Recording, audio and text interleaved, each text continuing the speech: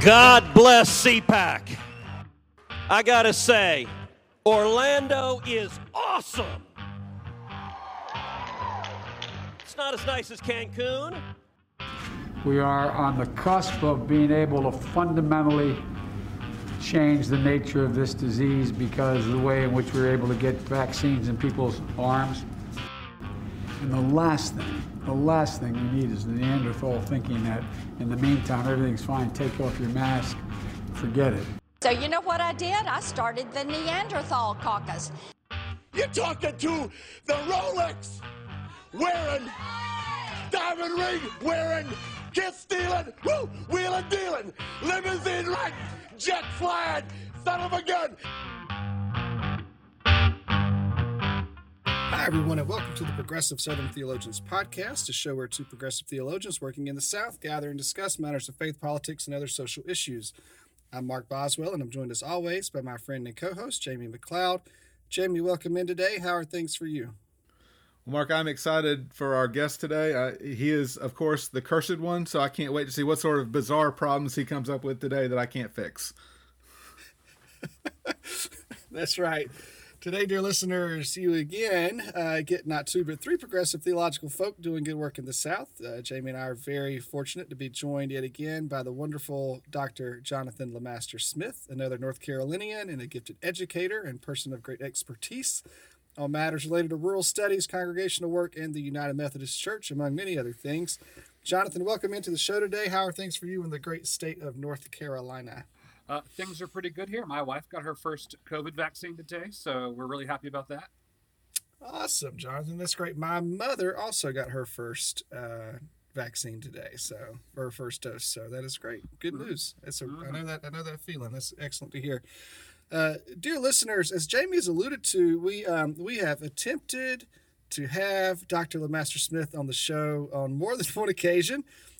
Jonathan has been very patient and has recorded with us now for a third time. And we've experienced technical difficulties. No fault to anybody, but they have come up. And so hopefully this show, you will be able to enjoy it.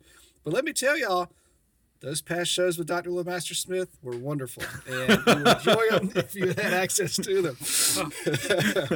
So today, with Jonathan's patience, we are diving again deeper into Jonathan's work. In our first segment, we'll talk about, help you get to know a little bit about who he is and what he's up to. This will be complete. This is new for us and for Jonathan. We'll wrap up that segment with a Southern Showdown quiz extravaganza. I am pitting Jamie versus Jonathan to see who is the most Southern or who knows most about Southern culture. They're going to give each other a run for their money, I'm sure. And the winner will just get bragging rights, which are glorious in and of themselves. In our second segment, we'll discuss a smattering of issues that have been on our minds lately, including developments related to COVID, which ties into Jonathan's broader work on rural issues. We're going to talk about rural healthcare in particular a little bit. And as access to quality healthcare is generally related to one's financial well-being, we're also going to discuss some reports coming out about the experiment in Stockton, California, which Jamie will tell us a lot more about, that's seeking to establish a basic level of income for all residents and what that might mean for folks in places that aren't Stockton. And as always, we'll bless someone's heart between our first and second segments, and we'll close out our show with our regular Front Porch Musings. Before we begin today, we'd like to ask that if you enjoy this podcast, to please rank and subscribe to the show in your podcast app of choice. And if you want to read more of our written work, please visit our website, progressivesoutherntheologians.com, and also check us out on Twitter and Facebook. Everybody, thank you for being with us again this week.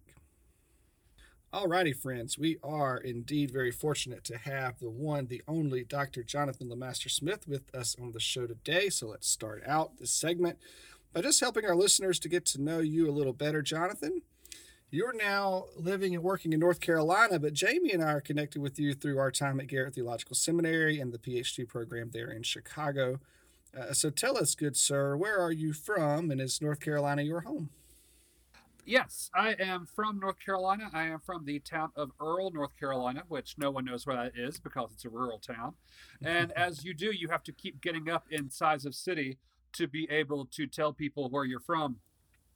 So I grew up outside of Shelby, North Carolina, which is the home of Earl Scruggs and Don Gibson. in terms of the country music world. And beyond that, it's about an hour west of Charlotte, North Carolina, or about 15 minutes north of the Gaffney Peach, which is a giant peach water tower on I-85. Let's do a little Southern quiz here. What else does that giant peach look like, fellas? Have y'all not played this game before? Oh, no. I know. I know exactly what it looks like. I've only driven by that thing like 300 times. So.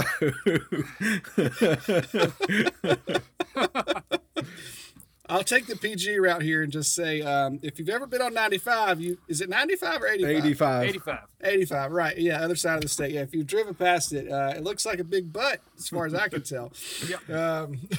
It's always a topic of conversation if you're driving along, if you're on in that part of the world. It's a great marker that tells me, it does give me a sense of where you are. So that's wonderful. Jonathan, tell us who you said Gibson.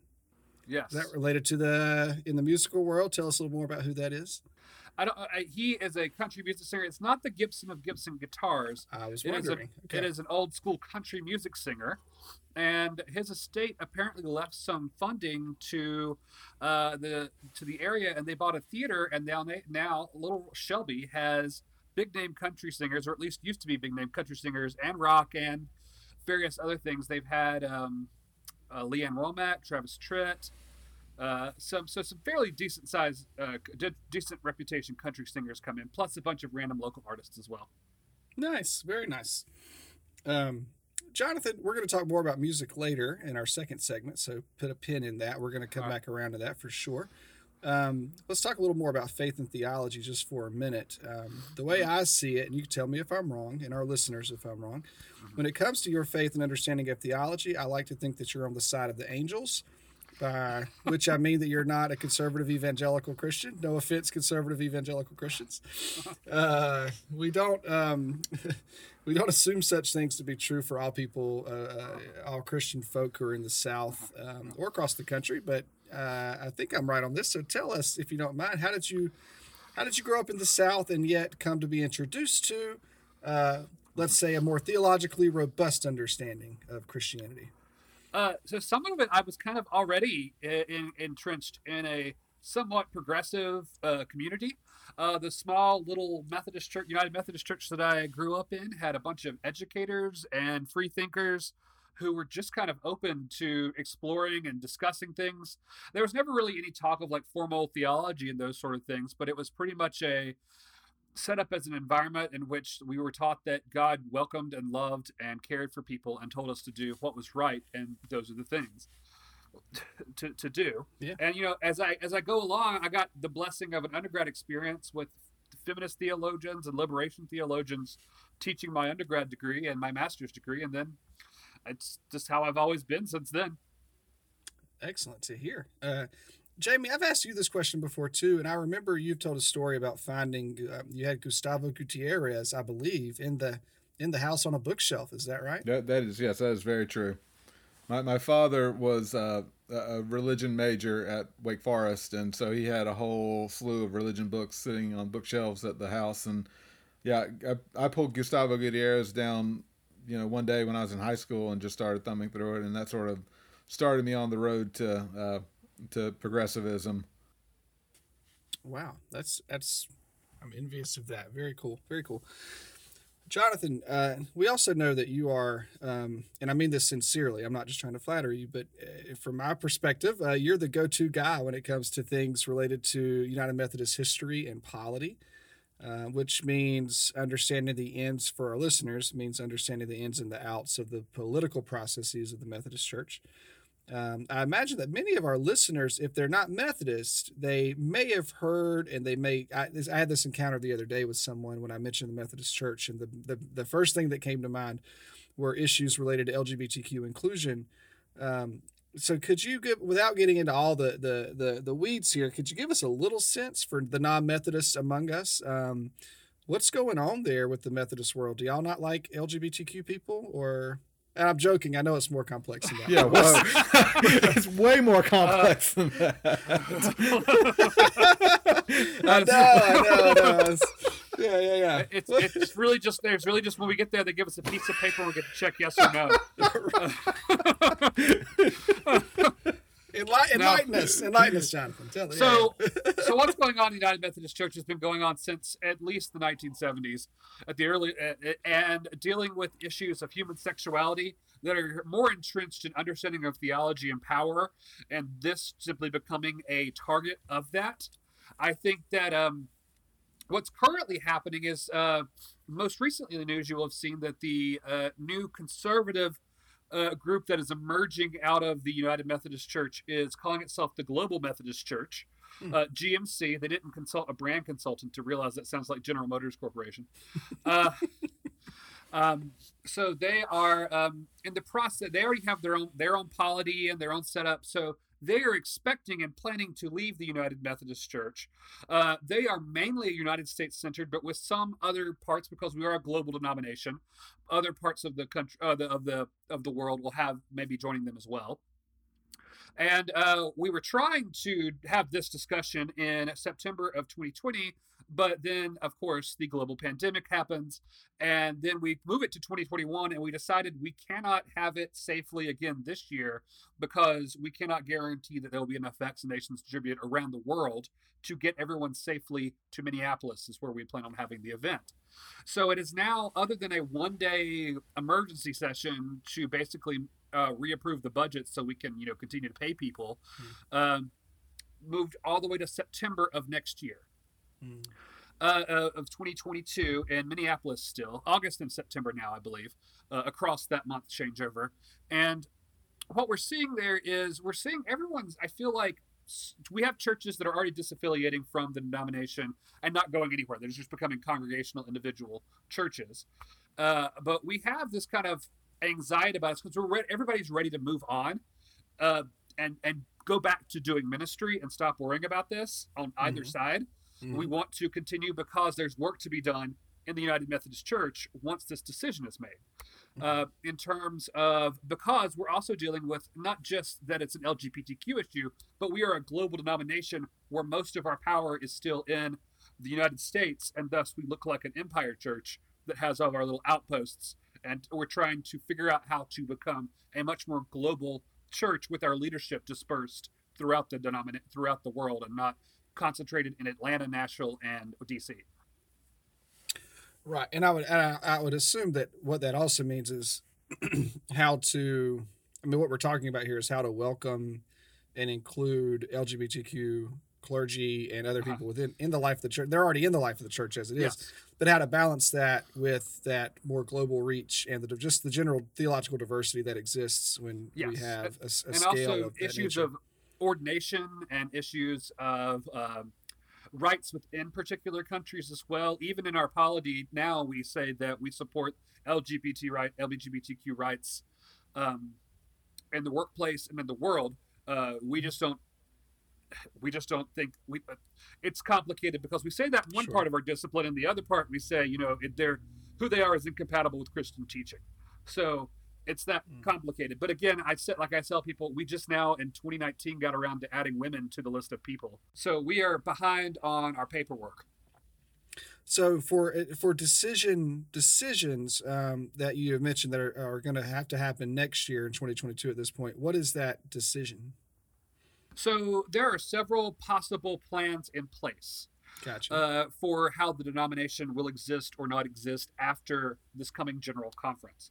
The one that has the most favor came out of a group of discussions that happened in a church in Virginia that brought in several people from around the world to vote to affirm the conservative group leaving the church, giving them a check to go with them so they can get started, build up their own denomination, and then doing the work within our denomination to become a much more affirming and empowering church. With that, there are other, like it's just like in Congress, we have a political system. It will go through committees. It will get discussed. It will get chopped into pieces, put back together. So we don't, and I always tell people, I can't tell you what's going to happen at the end of that general conference, but I can tell you what my thoughts are on what might happen. Right. I'll share just for a second that I was talking with a colleague recently who's a Jewish man, and he just started to ask a question or two about church polity, which of course polities look different across denominations. but he was astounded at the richness and the complexity and probably the frustratingness too. But we just shared very briefly about what all that was, but he just was unaware I know a little about the UMC to know that it's a complex polity, not dissimilar from the PCUSA and from some other mainline congregations. But for listeners' sake, like there's a lot that goes on to these types of things. Jamie, let me punt to you for a second. You're PCUSA, Presbyterian Church USA. Have y'all figured all this stuff out over there? Yeah, I think so. I mean, it's hard to imagine. I mean, we could always regress, I suppose, but most of the folks who were anti have all left the denomination at this point. So it feels like it's probably a done deal. But the Spirit moves as she moves, and I suppose that a General Assembly could regress, but I doubt it at this point. Right. Okay, gotcha. Which is still a thing that a lot of people, when it comes to human sexuality in the church, I run into people all the time who genuinely do not know that there are denominations that are either still struggling with it, but that they have sides who are concerned, about inclusion or not, or that there are denominations who have made definitive decisions about the inclusion of LGBTQ people in the denomination. So for non-churchy folks, there endures a perception that the church is still largely something akin to a fundamentalist Baptist church, where LGBTQ folk are not welcome, no ifs, ands, or buts about it. So I'm glad we could toss that just a little bit around today, just so if folks are listening and they are curious about all of that there are conversations are ongoing. Or have some definitive conclusions have been made in other places like the Episcopal Church or the PCUSA, et cetera. Now, Jonathan, let's pivot over. I'm gonna have you ping ponging around here to a lot of different things because you do so much and you know a lot about a lot of different things, including the concept of rurality. I like that. Oh wow, that's a great word. Isn't that a good word? Yeah. It's a good word. Spell check does not like it, nor do some editors. I'm a big fan. Or the study of rural contexts in general. And also the study of the practice of rural ministry as well. You teach courses in that. I help you out with one of those. But you do a lot with that. It's a passion of yours. So let me first ask, again, I say this in the same sarcastic spirit I asked the question earlier, but why bother with rural folks? There are, as I hope we'll tease out in a bit, there are a lot of by virtue of what's not talked about in a lot of theological circles, there's reason to believe that some theological circles don't care about rural folks so much. So you spend a lot of time with that. So tell us a little bit more about how that's come to be an interest of yours and what that looks like for you. There are people who are like, why bother with the rural church? It doesn't matter anymore. And they're all just, backwoods and ignorant. And of course, that's not true. If you've been anywhere in rural areas, we have wonderful, beautiful. I mean, I came from the place where we have the Earl Scruggs and Don Gibson's major players in American music. And, so how I came to be interested in that? Well, I went to college, and since I grew up in a tiny church, I assumed the only thing you could do in ministry or theology is be a pastor. So I was going to go be a pastor, and I ended up deciding to move more towards the Christian education, faith formation, and then eventually onto academics route. And I get a job in a church, in several different churches, in rural communities, and I served them. And I realized that my education had not prepared me for the issues those rural communities were faced, such as losing their historic and still major employer of the furniture company in that town, and watching the people not know how to deal with it, and the church just saying, "We'll pray for you," and not providing any resources, any tools for imagining new futures together, for actually engaging in mission and service that could be more transformative than a box of food. And so I decided, I need to do something about this. And I'd already planned to go get a PhD anyway. So I applied to 2 schools, never hear back from one. Garrett calls me and tells me I'm in. So I end up going and studying at Garrett Evangelical with some of the same professors you both worked with. And among others, and find myself now in a rural spaces, acknowledging both the beauty of rural ministry and rural life, as well as the ghosts and the horrors that are present in rural life, and teasing out the hope that I have that new futures can emerge in rural communities that take seriously the heritage and work with it in ways that can be relaunched to create new life in the places, as opposed to what we get with some of the even educational policies that teach rural students to abandon their rural homes to go be consumers in the cities. I love the phrase that you used a moment ago about the ghosts, of these spaces as well, and that which continues to haunt and to linger around in these spaces. What are what would you say are some of the more enduring? I've actually seen you solicit response to this on Facebook and other places, but what are some of the more enduring stereotypes about rural folks and or rural churches? One, that rural areas are all agrarian.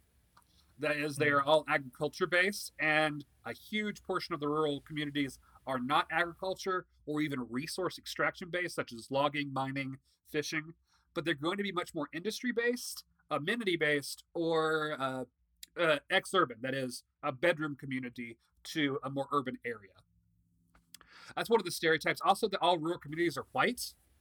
And that's just not the case. Mark, you grew up in Eastern North Carolina. There's large African American Black populations in rural areas all across the South through what we call the Black Belt of the rural South.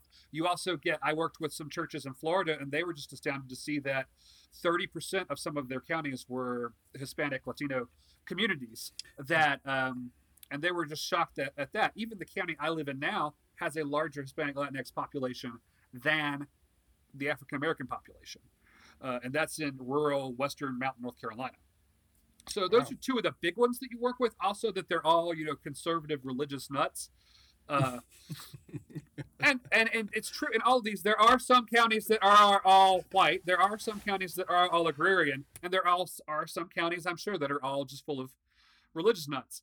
But that is not the case in most places. In most of the rural counties I've experienced, there are pockets, if not whole communities, of progressive folk or people trying to do good work beyond this sense of God and guns that we get in our rural town, and then in a lot of our rural imagery that we have in the mainstream.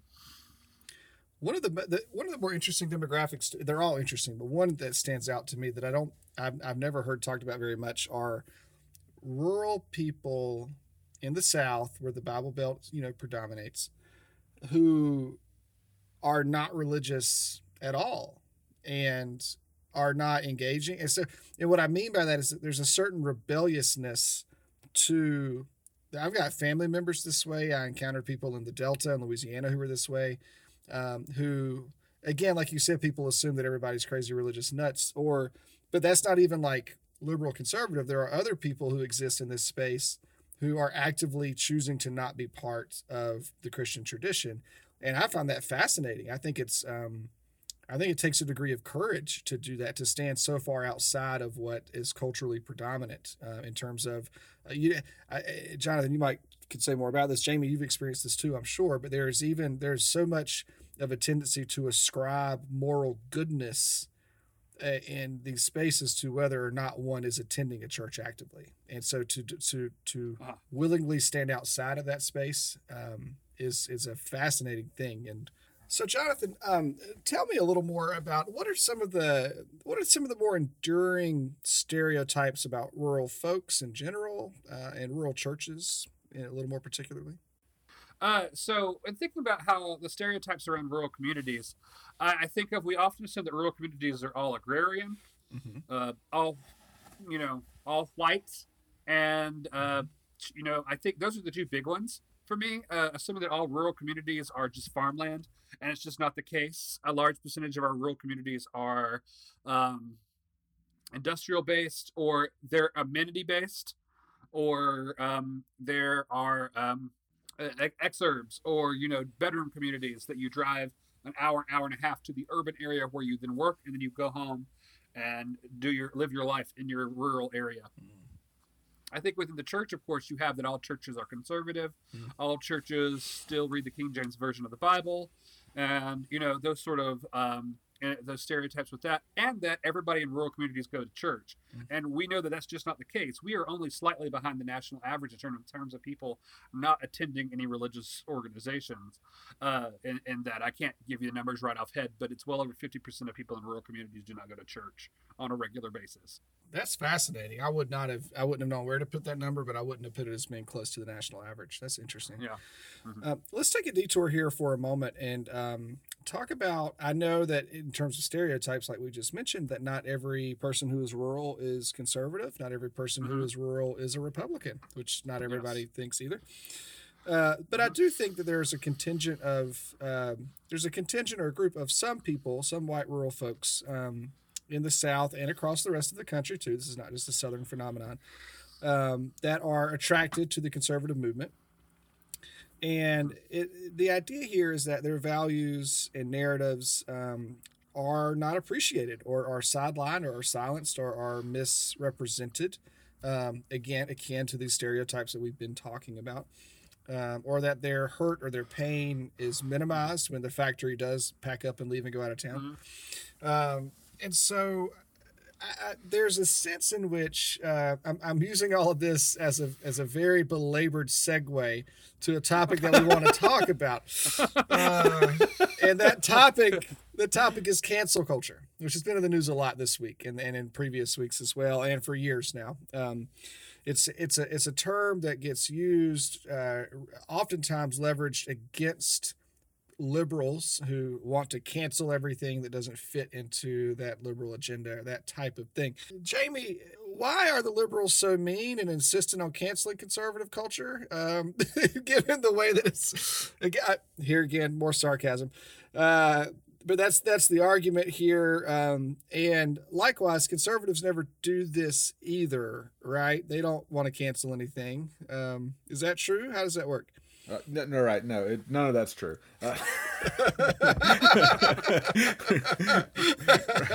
Right. So what conservatives call cancel culture, liberals call please don't be racist, please don't be homophobic, please don't be transphobic, please don't, be white supremacist. Just don't do those things, and you can do whatever you want with the rest of your life. This week, and we'll talk about it, I think, a little bit more in a bit, but right. So Dr. Seuss has been on my mind a lot the last couple of days because the Seuss estate voluntarily, I know nobody was trying to push for this, pulled a few of his older books that are kind of hard to find anyways, but pulled them all the way out of circulation, or will not publish them anymore, at least. And it's because of images, some language, but also images that were caricaturish of people from other ethnic groups, right? So Asian folks were drawn very, very over the top. African folks looked like something out of, I don't know, a tribal movie or something. And he also used blackface a lot. So in these early books, they decided to pull these out of publication. And this has sent conservative world into a tizzy. I don't know what to do with that, except to say that cancel culture has become a buzzword, and much of conservatism, at least the political side of it, is fueled by grievance. And anytime you say the word cancel culture, you gin up the grievance once again. And so this, I guess, fit into the category of something that they could declare to be cancel culture, and so there you are. Yeah, and I would add my word that I would add to that with grievance is a sense of victimization. And here again, I think the idea with Dr. Seuss is like, here's this innocent, benign children's book or children's author, and Horton Hears a Who. I don't think that's books we're talking about, right, Jamie, or Cat in the Hat? No, no, this is not what they're talking about, right? No, they're not, right. So the only ones that you probably would have heard of is To Think I Saw It on Mulberry Street, which is that's my favorite Dr. Seuss, actually, and McGillicuddy's Pond. Both of those have troubling imagery and some amount of troubling language, though not as much as just the sort of caricaturist drawings of Asians and folks from Africa.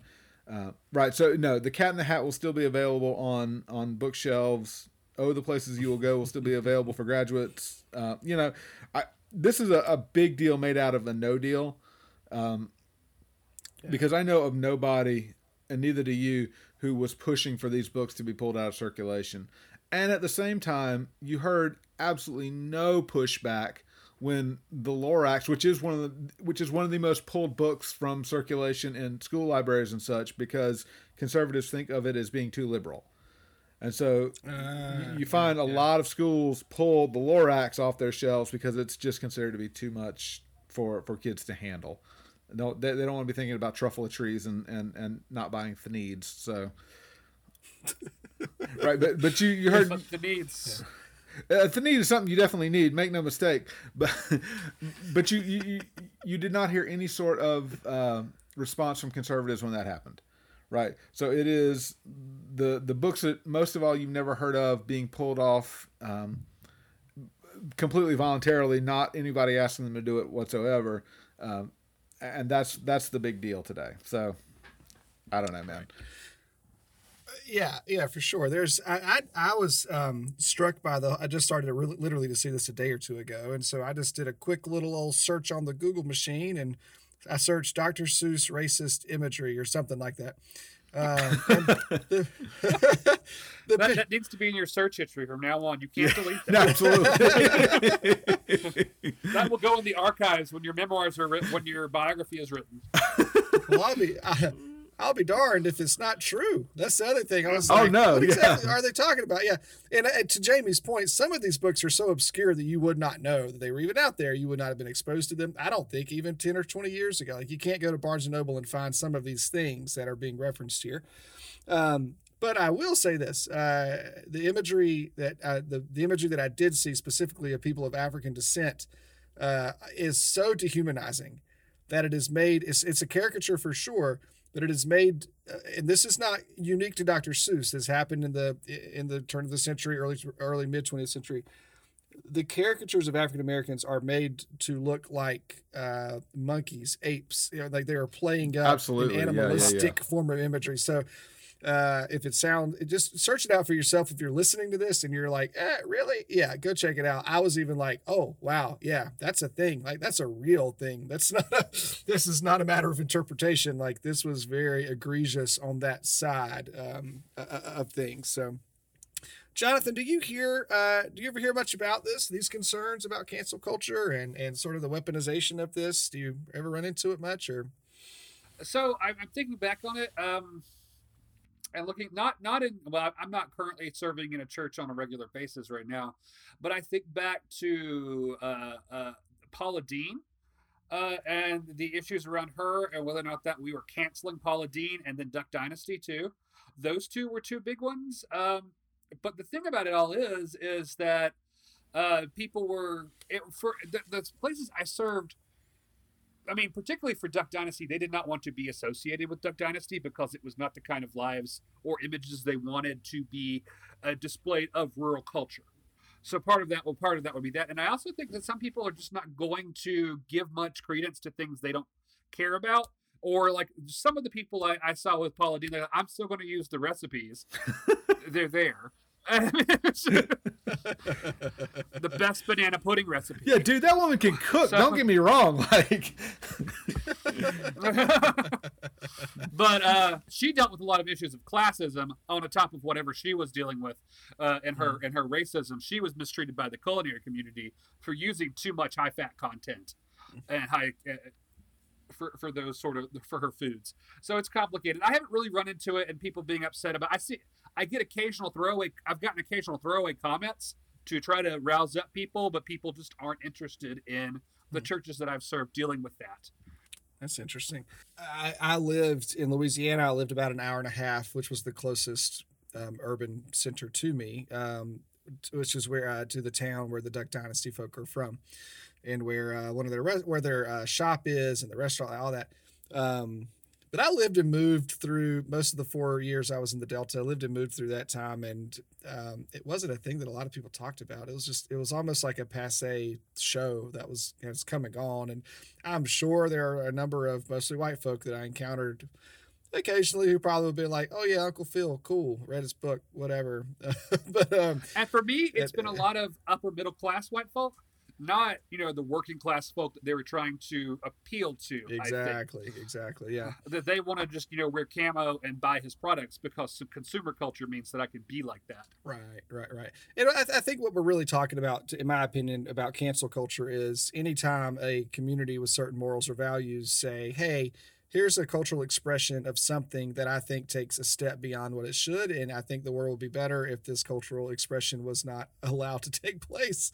That, on the one hand, that's it. I'm not saying that's all the nuance for either side of the conservative liberal divide, but I say all that as a precursor to saying there are multiple examples of conservatives doing the exact same thing, whether it comes to pornography, whether it comes to lyrics and songs that they think should be canceled or screened out or censored. I think another valid word for this is censorship too, when it comes to pop culture. And there's a whole lot of movies and TV shows and things like that people with conservative morals have thought should be censored or banned or not allowed. And so there seems to be some convenient capitalization on the term cancel culture to be something that is not unfamiliar to the conservative world, as Jamie already said at the top of this question, when he's like, yeah, this is not something unique to liberal folk. And I agree with Jamie's assessment largely that for liberal folk, a difference here is that it does tend to revolve around dehumanizing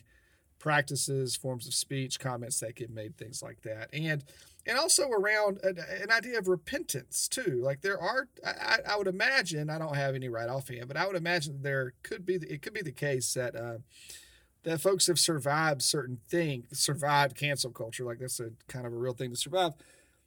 If they were to come out and say, "Oh God, yeah, I really didn't mean that to," and they were sincere, like it's not as if this is something that you can never come back from, which is the way that a lot of conservatives tend to talk about it, is as if this is some irredeemable social debt that you can never come back from once the liberals have canceled you, or that kind of thing. So anyway, roll my eyes just a bit at that. Jamie, did you want to get a final word in on that, or what are you? Well, I wonder, and I wanted to actually talk to Jonathan about this, right? So one of the things that you get when you get cancel culture, and you really just get this grievance, is that you gin up sort of passions in your base, but your base are only ever really pawns for you, right? I mean, they're pawns towards political power, right? So the entirety of the South is being used for political power right now. Nobody actually cares about the guy living in the hollow who doesn't have running water right now, right? I mean, that nobody cares about that guy except that he can vote. Right. And so, so that's my thing, is that as we talk about this, like all this outrage is all ginned up strictly because they want to get the base fired up. And when the base is fired up, they become pawns for larger political power. Exactly. And the issue though, still with that to me, is that the folk who are being ginned up genuinely believe this to be true. Like it creates a whole world in which that is genuinely believed to be the way that the world is. And that's, it's this bizarre thing that I do run into, this person, and the thing that proves it's not true, I think recently, has been Morgan Wallen, the country music singer, who has been in trouble for different things throughout his time. He's also young, drinks heavily. He was most recently caught on tape yelling a racial slur after being on a 48-hour bender. And it got released because, of course, everything we say or do now can be recorded and released, and we should be cognizant of that. And people were very upset with him. And yet his sales skyrocketed, and he continues to be at the number one on the country charts and maybe the Billboard charts. And he has released apology letters. People in the industry, he has been removed from certain things within his label, but he has begun to do the work, and he's doing it kind of publicly, of realizing this is what he needs to work out in his life. And he has had other country music singers he works with, both white and African American, because surprisingly there are still black country music singers, even though the way the industry has treated them has been terrible. Have come out in support of this, said, if you are willing to work through this, we will be with you and help you work through this. that sort of positive thing. But of course, to hear on conservative radio, he's canceled, never coming back, and it's all because he can't use the words he wants to use. But you're saying too that at the base level, in terms of consumers of his music, that has increased because there's a sense of like, oh, he's a victim now of cancel. He could be a victim of cancel culture, so that's the reason we want to. So we need to go ahead and get him as much money as he can. That's right. So he can... Yeah. Yeah. And that's not just happened. That happened to everybody who has dealt with those kind of things. Is they actually end up making more money off of being canceled. My goodness. And of course, now that I realize we're on a podcast and people can't see my finger quotes, just assume half of what I said has finger quotes around it. It's ironic detachment is great. Everything. Yeah, I've uttered many an ironic joke from a pulpit and could see the looks on everybody's faces and to realize that irony or sarcasm did not touch down the way that I hoped or thought it would. But I do get I audio record my lectures for my classes, like podcasts like this, and I have occasionally students emailing me like, that last lecture had the most hilarious line in it. But like only one student every semester will get something, and I'm like, oh, somebody gets me. My humor is not wasted on deaf ears. And that 30-minute lecture, they got my throwaway joke, and they loved it, so we're good. And it ended up in a paper for their ordination.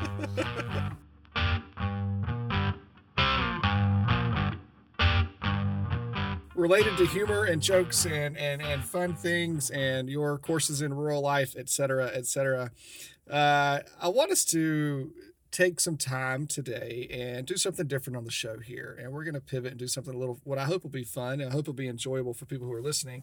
Again, I'm calling it the Southern Showdown Quiz Extravaganza. And I'm going to ask you and Jamie a series of questions about Southern life and culture, a little bit about music as well. There's a couple of those questions I tossed in too. We're going to alternate who gets a first crack at each question. We'll go back and forth. If you miss the question, your opponent will get a chance to scoop up those points. Again, points like in the Drew Carey show, the improv thing, points are meaningless and have no value and get you nothing at the end of the day, but some bragging rights perhaps. So we're going to see what you all know about Southern culture. And I will say that I think you guys are going to knock these out of the park. You're probably going to scoff at some of them as being way too easy. That's okay. There might be some folk who listen to the show who are not from the South or who have not are not familiar with some of these questions, and so that's what we're gonna do this a little bit today. Jonathan, since you are our guest, you get to go first. I've got a series of questions. There are multiple choice. I will read out all the options here, and you get to choose one. And if you are incorrect, it'll bounce over to Jamie. So Jamie, be on top of your game here. I know, as you always are. Jonathan, first question. It's terminology. If you are gussied up, you are A, you're excited. If you're gussied up, B, you're dressed up. If you're gussied up, C, you're ready to go. Or D, you are dirty. So while it should be easy for me, I've heard it used in 3 of the 4 ways you've said. That's exactly what I was going to say. Of course, I have used it 3 because different areas use words differently. Sure. So you're messing with my mind, Jonathan. Because so I'm going to go with dressed up. Well, gussied up means you're dressed up like to go to church, or even better than church. But I've heard it as, are you gussied up? Are you ready to go or go to church? And then I've heard it, you're so excited you got all dressed up for it. Ah, okay. Some helpful nuance there. Jamie, is that what you were thinking? I see you nodding along. Yeah, exactly what I was thinking. Interesting. I'm going to give you the point, though, Jonathan. I definitely think dressed up was the Eastern North Carolina version of that that I was most familiar with. That is good to know. Next question, Jamie. This also, I can see this can differ by region, so I'm going to be fair to that. However, you let people with PhDs answer questions that are multiple choice, and all the answers. That's exactly right. That's true. That's true. Mark and I are from the same region, though, so this should work out okay for me. I tend Oh, good. I tend to think one of these four things go with this more than another, but maybe y'all can argue me down, prove that I'm wrong. I'm going to intentionally make up stuff like I know things. Okay. Yeah, And Jonathan. I'm using finger quotes, but you can't see them. Yeah. Jonathan, I know you appreciate Southern culinary traditions, so I'm going to ask you to argue in good faith here. But Jamie gets first Okay. crack at it. All right, Jamie.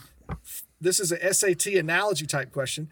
Fries are to hamburgers as blank are to catfish. Is that A, hush puppies, B, mashed potatoes, C, okra, or D, collard greens? Oh. I can argue A or C, but the answer I imagine is A. There you go. A it is. Hush puppies. Exactly. Yeah. In Eastern North Carolina, at least, and in the Delta too, the commonly served side item with fried fish of any type is usually hush puppies. The other would be coleslaw, which I left out because that would be very confusing to put coleslaw and hush puppies there. So there we go. All right, Jonathan, next question for you. Woo Pig Suey is the rally. That's a fun thing to say. Woo Pig Suey is the rallying You put the cry. energy you should have. That's right. I know. I can't bring. I know. I'm a North Carolina. I'm a UNC Tar Heel fan. I just can't do it with the full conviction of somebody from this actual state. That is the rallying cry for which school that goes by the same name? Is it A, Alabama, B, Georgia, C, Arkansas, or D, Mississippi? So the rallying cry for the school Is it Woo would Pig be- Suey? I'm going to go with Arkansas because Razorbacks. That's exactly right. There you go. Okay. Arkansas it is. Arkansas. I was like, I'm familiar enough with Alabama, but Mississippi was the one that threw me. I could not remember. Yeah, it is Arkansas Razorbacks, Woo Pig Suey. That's for sure. The original question, I was doing some outside work, and it was Roll Tide, which I felt was way too easy for you all. And Jamie's a native Alabamian, or he's Alabamian now, so we switched it up a little bit. Went on the Arkansas side of things. So good job, Jonathan. You got that one. All right, Jamie, this one's right up your wheelhouse. You'll have no problem with this. Hoppin' John is associated with which holiday? Is it A, Christmas Eve, B, Mardi Gras, C, Easter, or D, New Year's Day? It is D, New Year's Day, and my Hoppin' John is amazing. That's what I thought. I've heard of such things. Jonathan, are you a Hoppin' John fan? I am, but I would not have associated it with the holiday. We are strictly black-eyed peas, some form of pork, and greens here. I got you. Okay. All right, Jonathan, coming your way with the next question. You get another linguistic question. Sorry about that, but here we go. So let's have some fun with this. If someone is too big for their britches, they are A, growing too fast, B, wearing overalls, C, excited, or D, conceited. Wow. So I want to make up an argument for one of the first two and make some comment about southern body shaming or something. But no, it's conceited or prideful. Right, prideful, conceited, exactly. Good job, Jonathan. Okay. Jamie, next question coming your way. You get another food question. This is how it's worked out so far. Okay, randomly done here. Brunswick stew, traditionally served with Eastern North Carolina barbecue, originated in which state? Georgia, B, South Carolina, C, North Carolina, D, Virginia. The answer is A, Georgia. That is true. I would also take Virginia as that. Both states lay claim to the origin of Brunswick stew. But See, I was hoping you would ask the question, what is one of the traditional meats you put in it that we typically cannot get at restaurants? And that would be squirrel. oh, you said we do that. Well, by we you mean you. I mean authentic foraging, culturally appropriate foragers who, because we have not yet farmed squirrels successfully. I was going to ask a question about souse meat, but I put it on Facebook earlier. And Jonathan, I know you've already looked up the recipe for souse meat, so I'm going to forego that question. You have. So I do need you to put the recipe with this, but with this episode though. It's allrecipes.com. It sounds like something my parents would have. It's various parts of pork, usually the head, but feet and knuckles are also encouraged. That's right. I've always heard. I honestly didn't know. My dad, and others have always just told me it's all the other parts of the pig that you don't eat otherwise gets tossed into your souse meat. So. I've tried it before, not quite my deal. Although my dad did respond to that Facebook post very excitedly about his preferred way of eating souse meat. So, which was I didn't see that part. What was his response? a saltine cracker with some apple cider vinegar poured on top. That sounds about right for anybody who eats pork products. It tends to need to have something salty and dry, and then something either acidic or sweet on it to just drown out any flavor. Yeah, it's kind of how I treat an oyster. Yeah, so. Yeah, I like oysters. Yeah. But similar thing. Oysters are vessels for cocktail sauce. Yes, indeedy. For the 3 listeners who have made it through the conversation about souse meat, we thank you for staying with us. Your gift is in the mail. That's right. This is an extravaganza today, so they're getting more than what they bargained for. Well, it's just we have to try to top every recording we've done, even though they'll never hear it. That's right. Who had that last That's question? not a wildly high bar. That was him. It was a food question For Jamie. So, Jamie. Okay. Yeah, it was Brunswick. Yeah. That's right. Brunswick stew. Brunswick stew. Okay. All right, here we go. Next question. Jonathan, this was coming your way. While not originally from this state, the wrestler Ric Flair is most associated with which of the following states? Is it A, Georgia, B, Florida, C, North Carolina, D, South Carolina? I have no idea. I will allow Jamie to steal that if he knows. I know who Ric Flair is. That's about it for me. All right, Jamie. Do you want to take? I've been prepared for this question all my life. All right, the answer is Charlotte, North Carolina, is where the man is from.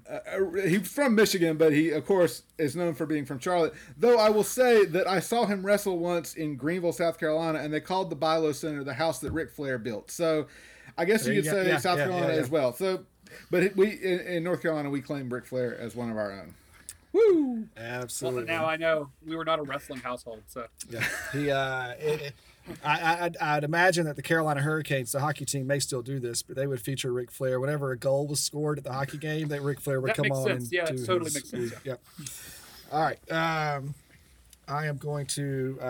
I'm not going to say give mercy to our listeners because I think they're enjoying this. That's what I would like to think. But we'll fast forward a bit here. I got a few more questions left. Jamie, where would you purchase a Cajun filet biscuit? A, Biscuitville, B, Crystal, C, Bojangles, or D, Whataburger? C, Bojangles. Ding, ding, ding, ding, ding. That is correct. I think I saw Jonathan giving some recognition to that as well. Love the Bojangles. Love Bo. My dad's a big fan of that. Cool. Here's a very... Woo, man. Another North Jonathan, Carolina here's establishment. That's right. That's right. It's slowly stretching out down to Alabama. It's not quite. I don't think I've seen one in Mississippi yet, but they're more than welcome to come. Bojangles, if you're listening, come on over. Jonathan, here's another linguistic question for you. Again, it just happened to fall this way. This is surely different by region, and I think even within region, but it's something I heard occasionally, although my family didn't use this term, but I've heard many other Southern people use this term.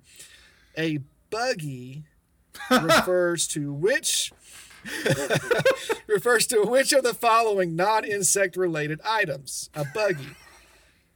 Now, again, I recognize this word is used in multiple ways, but what's a unique way in which it's used here? Is it used to refer to A, four-wheeler, B, a grocery cart, C, a grocery bag, or D, a bicycle?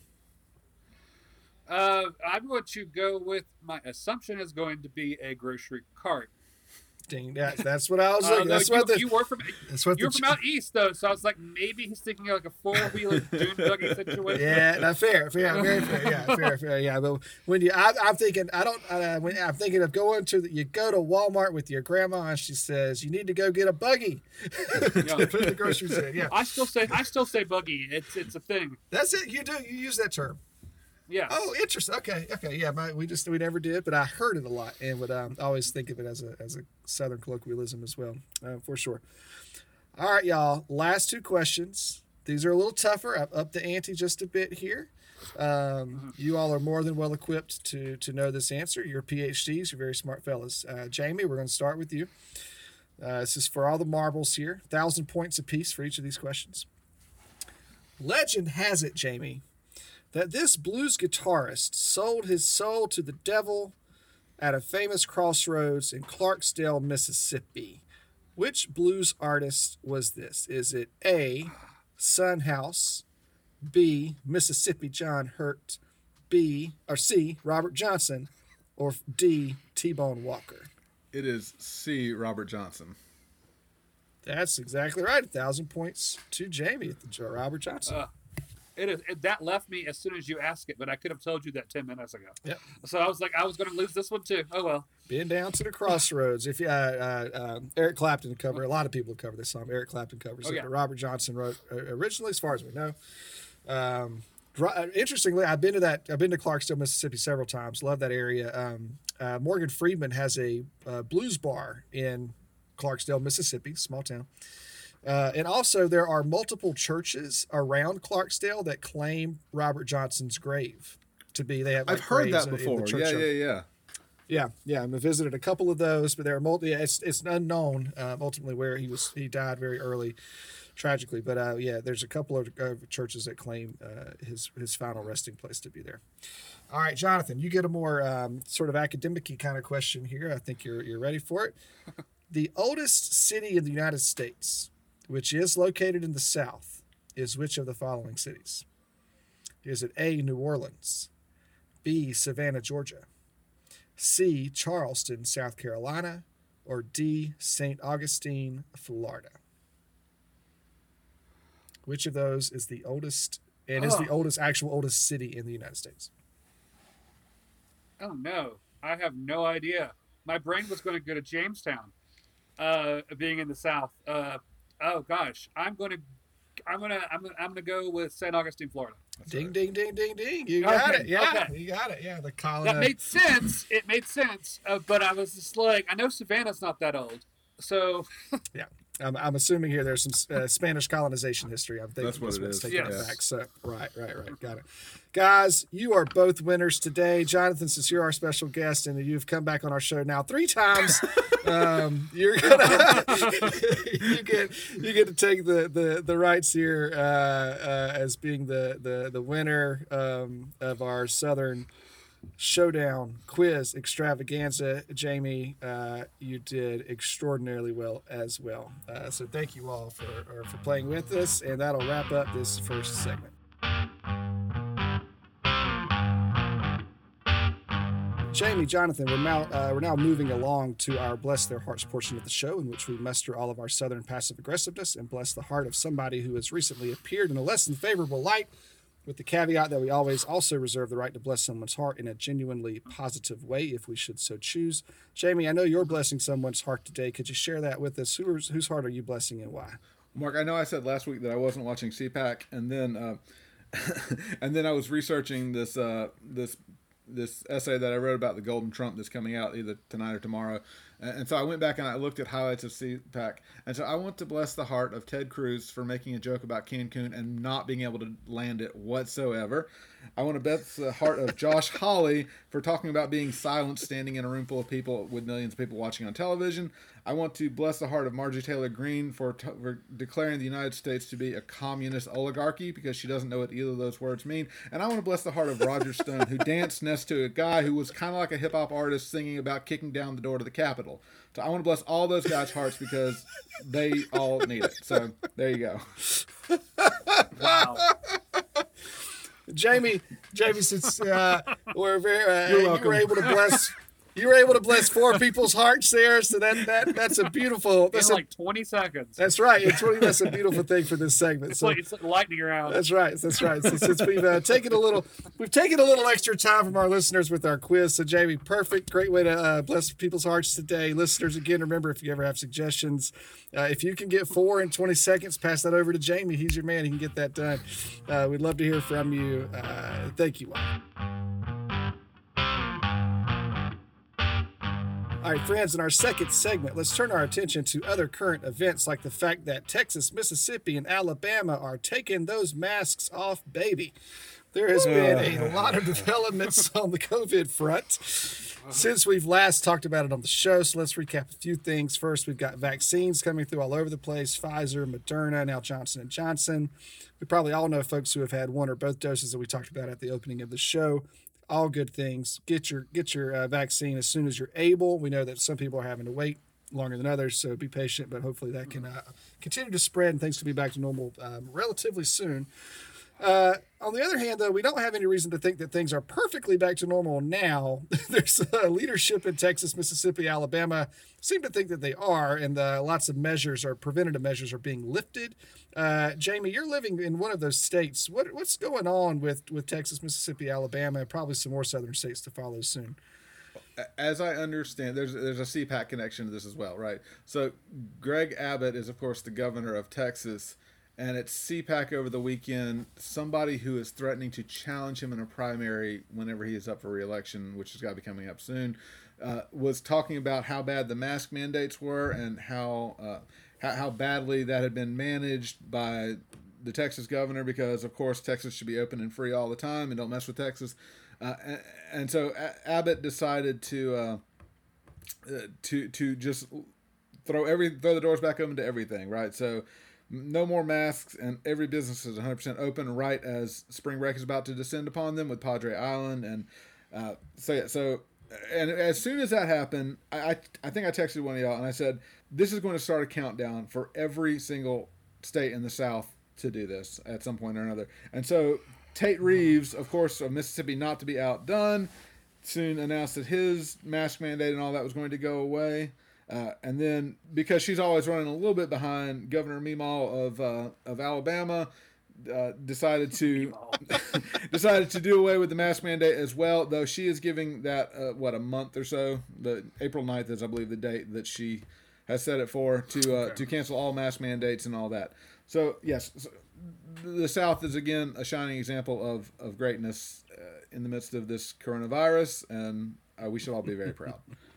Well, old brother Asa Hutchinson in Arkansas is considering such things as well. He's lifted a lot of preventative restrictions. Just a day or two ago, the mask mandate stays in place for about another month as well, but other restrictions he went ahead and has lifted. Jamie, I'm just thinking back to the Bless Your Heart from probably a week ago with Donald Trump Jr. Thinking that the governor of Texas was a Democrat. So Greg Abbott's got some ground to make up to make sure that nobody mistakes him for a Democrat. I just cannot. How can these people not? We all have computers in our hand, and Google can really tell you the political party of like everyone that. in the world. Like that, and it can tell you what communism and oligarchy mean. Exactly. With a picture of Barack Obama right next to those terms. Well, yes, that would be a different search. Is there a conservative search engine like the conservative social media parlor? I'm assuming there's got to be a conservative dictionary out there or something where they would find. Oh, I'm sure. Yeah. Jonathan, you have spent some time, I know, recently experiencing and thinking about rural health care in relation not just to COVID, but just in general. So tell us a little bit about what you've been musing on and thinking about in terms of rural access to quality health care. Mm-hmm. So over the past couple of years, my parents have had some health concerns, and I've really helped navigate some of the issues around healthcare and the situations in which they have to navigate a very complicated healthcare system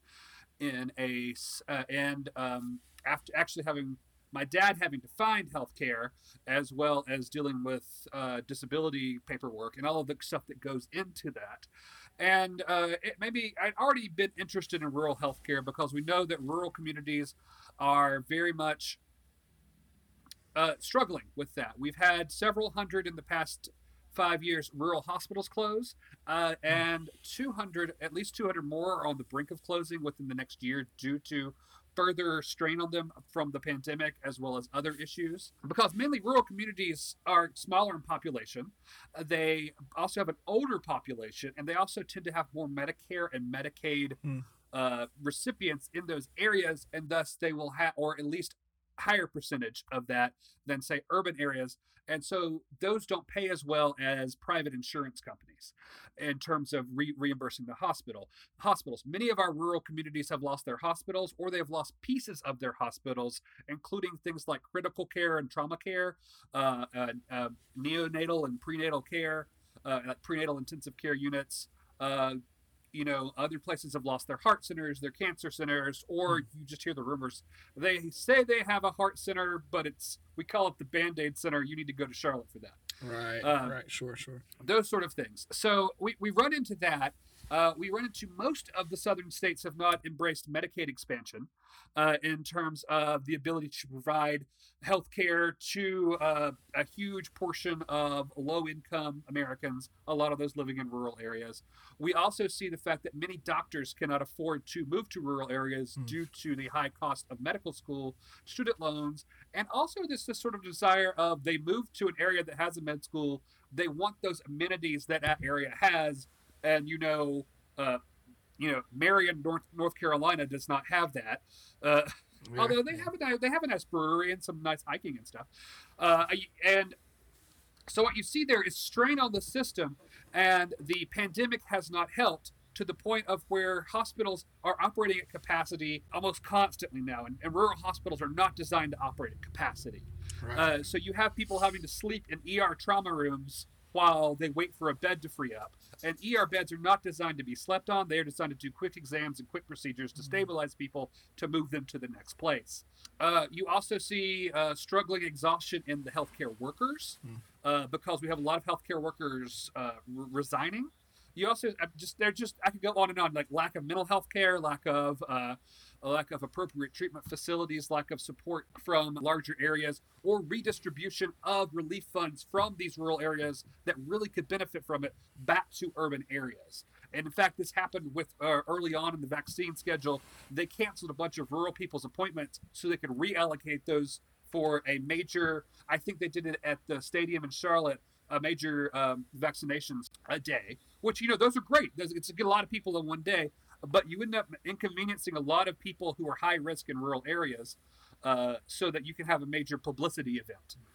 Right. That reminds me of so many of my experiences in the Delta in Louisiana. There would be, again, we were about an hour and a half from an urban center, Louisiana-based urban center, and there would be inevitably nonprofits or health agencies or other types of government agencies that would be located not in the rural area, right? They'd be housed in Monroe. This was also the home of the Duck Dynasty people, but Monroe is the biggest city, and it would be housed there. And the jurisdiction and the scope covered by these nonprofits would include all the rural areas, right?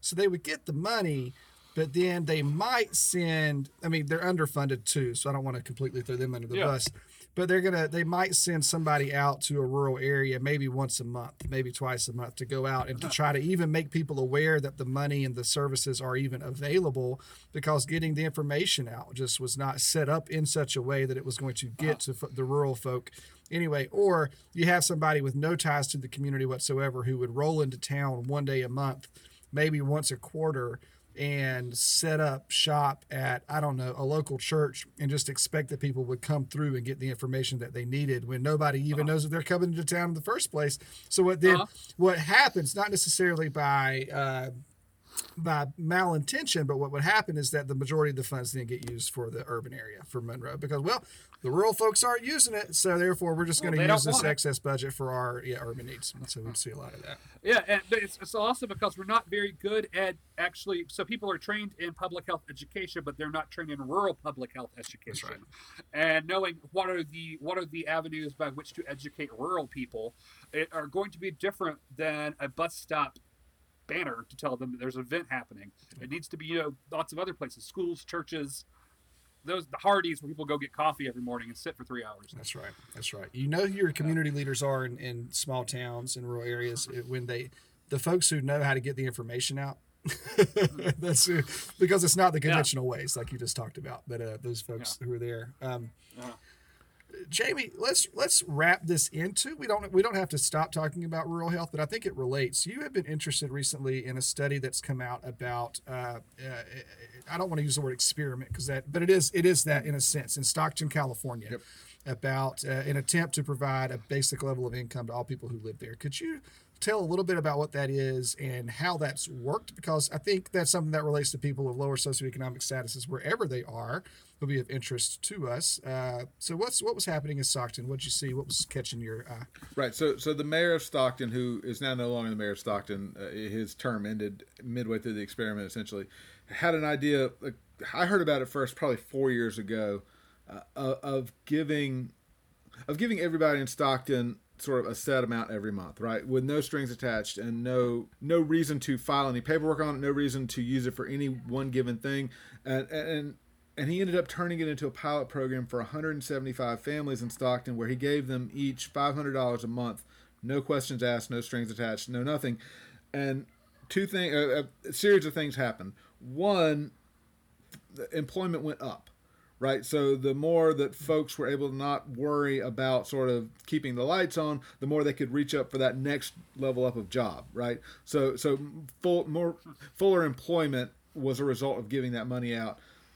Two, familial anxiety cratered, because to quote one of the participants of the study, I didn't have to tell my kids no all the time, right?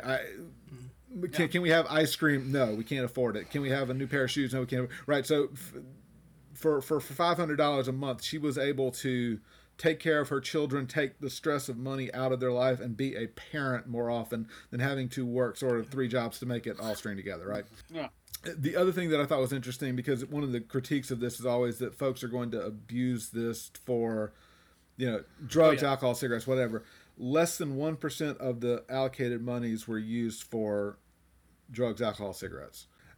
So Mark, you and I have talked about this before. There's an historian named Rutger Bregman who wrote a book about, at least in part, about universal basic income, and he studied probably half a dozen different communities who have tried it across the world, and in 100% of the cases it was a roaring success. That it was actually, it balanced out the amount that they spent, actually they got back and then some in every single case, because it took so much stress out of the system that folks could better function as citizens of the country in which they found themselves.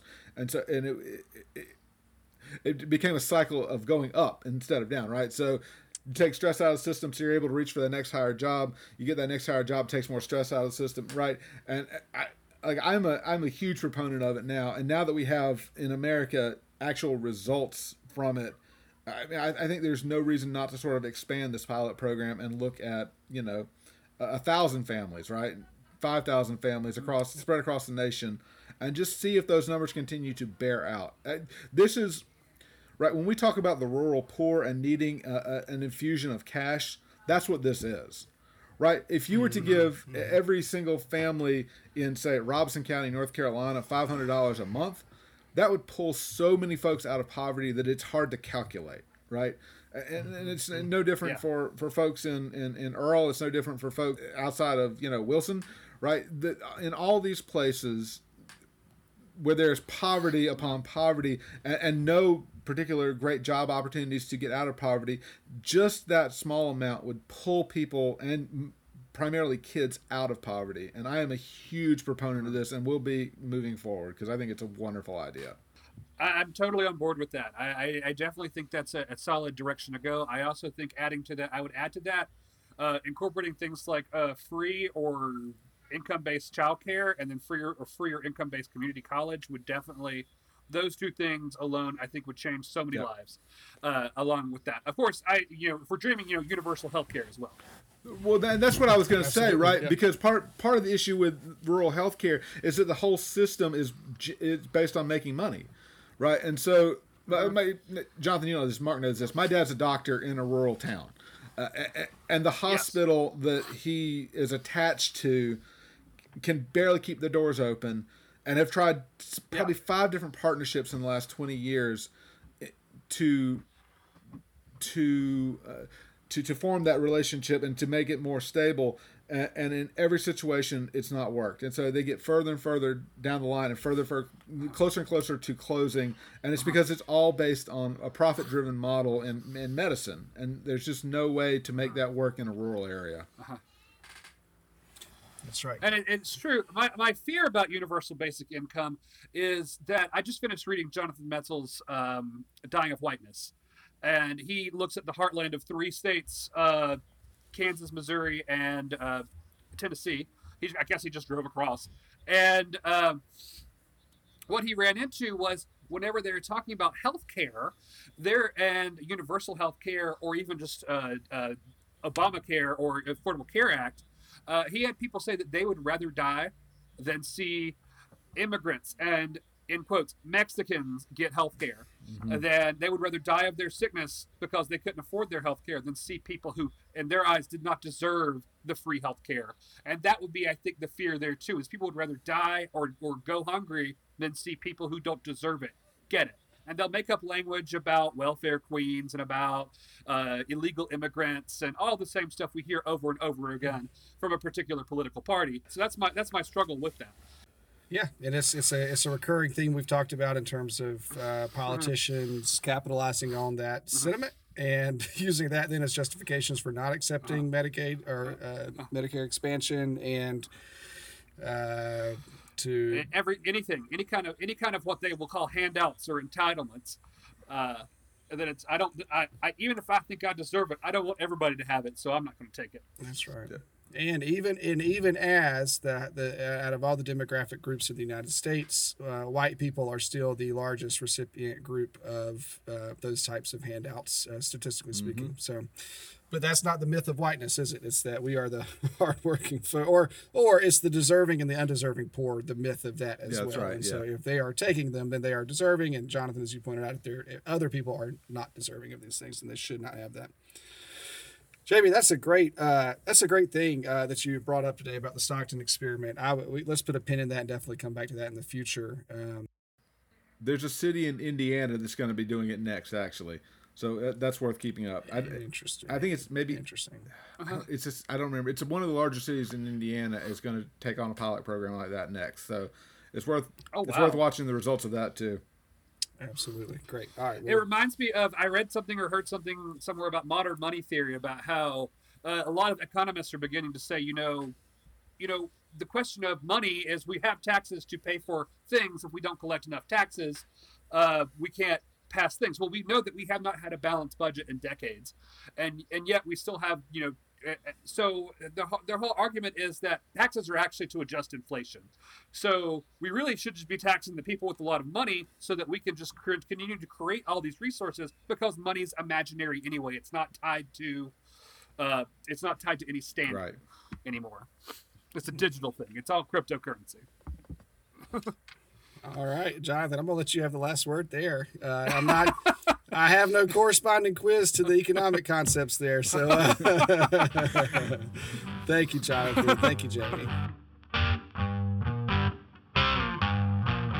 All right, Jamie, it's now time for our Front Porch Musings, or a time when we share something that has touched our hearts or that we have found interesting that may not be national headline news. So, Jamie, again, you are now wrapping up a long week at CPAC. You have seen the golden calf statue of Donald Trump in person. You have been horrified, but you've recollected yourself, and you have come home doing your field work. And you're on your front porch, and you're doing some musing. What are you musing about today? Mark, I want to lift up the docuseries that was just released from Netflix called "Murder Among the Mormons." It's for one, it's fabulous. It's presented in very much of a whodunit sort of way, and even though they're interviewing folks 20 and 30 years after the fact, nobody gives anything away. Like, they all sort of present it as if it's new information. And so there's this, it's obviously about a murder that happens in Salt Lake City. It's actually a series of murders that happen in Salt Lake City, and it's around the authenticity of Mormonism, right? And so there are documents that are involved in Mormonism that would cast doubt upon the sincerity of Joseph Smith, and so there is a murder case that's formed around that in order to keep those from getting out. And like I said, an episode and a half out of 3 into it, and it's fabulous. And everybody should take time to watch it because it's very, very good. I've heard of the documentary, did not know that's the story that it was about, but I've heard about that story, and so that's interesting. I will definitely watch that. That is sincerely fascinating to me. Yeah. I am going to muse about today, very briefly, a book that I've just picked up and have started reading. I am a fan of World War II, Holocaust, Nazi-related literature, understanding that world and how these things happen. And there's a novel that has just been re-released. Actually, it's called A Bookshop in Berlin. But it is a memoir that was written around 1945, 1946 by a Polish Jewish woman named Francois Frankel. She ran a bookshop in Berlin up until about 1939, 1940, at which point she was able to escape narrowly with her life and to get out. She only had a little bit of protection. Well, you can read about that in the book. But anyway, the memoir was written. It got published somewhere, kind of on a low-key stage, and then it was pretty much lost to time for the last 50, 60, 70 years or so, but it's reemerged. It is in publication again. You can find it at Barnes & Noble or on Amazon, and it's a great little read, good little novel, or I should say memoir, rather, but Francois Frankel, A Bookshop in Berlin, highly recommended. All right, good people, that's going to wrap us up for today. Jamie, as always, thank you for your time. Mark, it was a pleasure. Jonathan, as always, thank you for trying again and for being with us and for stay tuned, everyone, for episode 4 of We Try to Have a Podcast. There you go, which will be episode 1 to you, dear listeners. Jonathan, congratulations on winning the Southern Showdown Extravaganza quiz as well. I hope that their statue will be in the mail coming your way, or your whatever it's called, a trophy or some sort. If you're listening along, thank you for joining us. Please hit that subscribe button wherever you're listening and leave a 5-star ranking if you should so choose. Remember that you can find all of our written work on Facebook, Twitter, and at ProgressiveSouthernTheologians.com. Friends, y'all take care. Jamie and Jonathan, you all both take care, and we'll be back with you next week.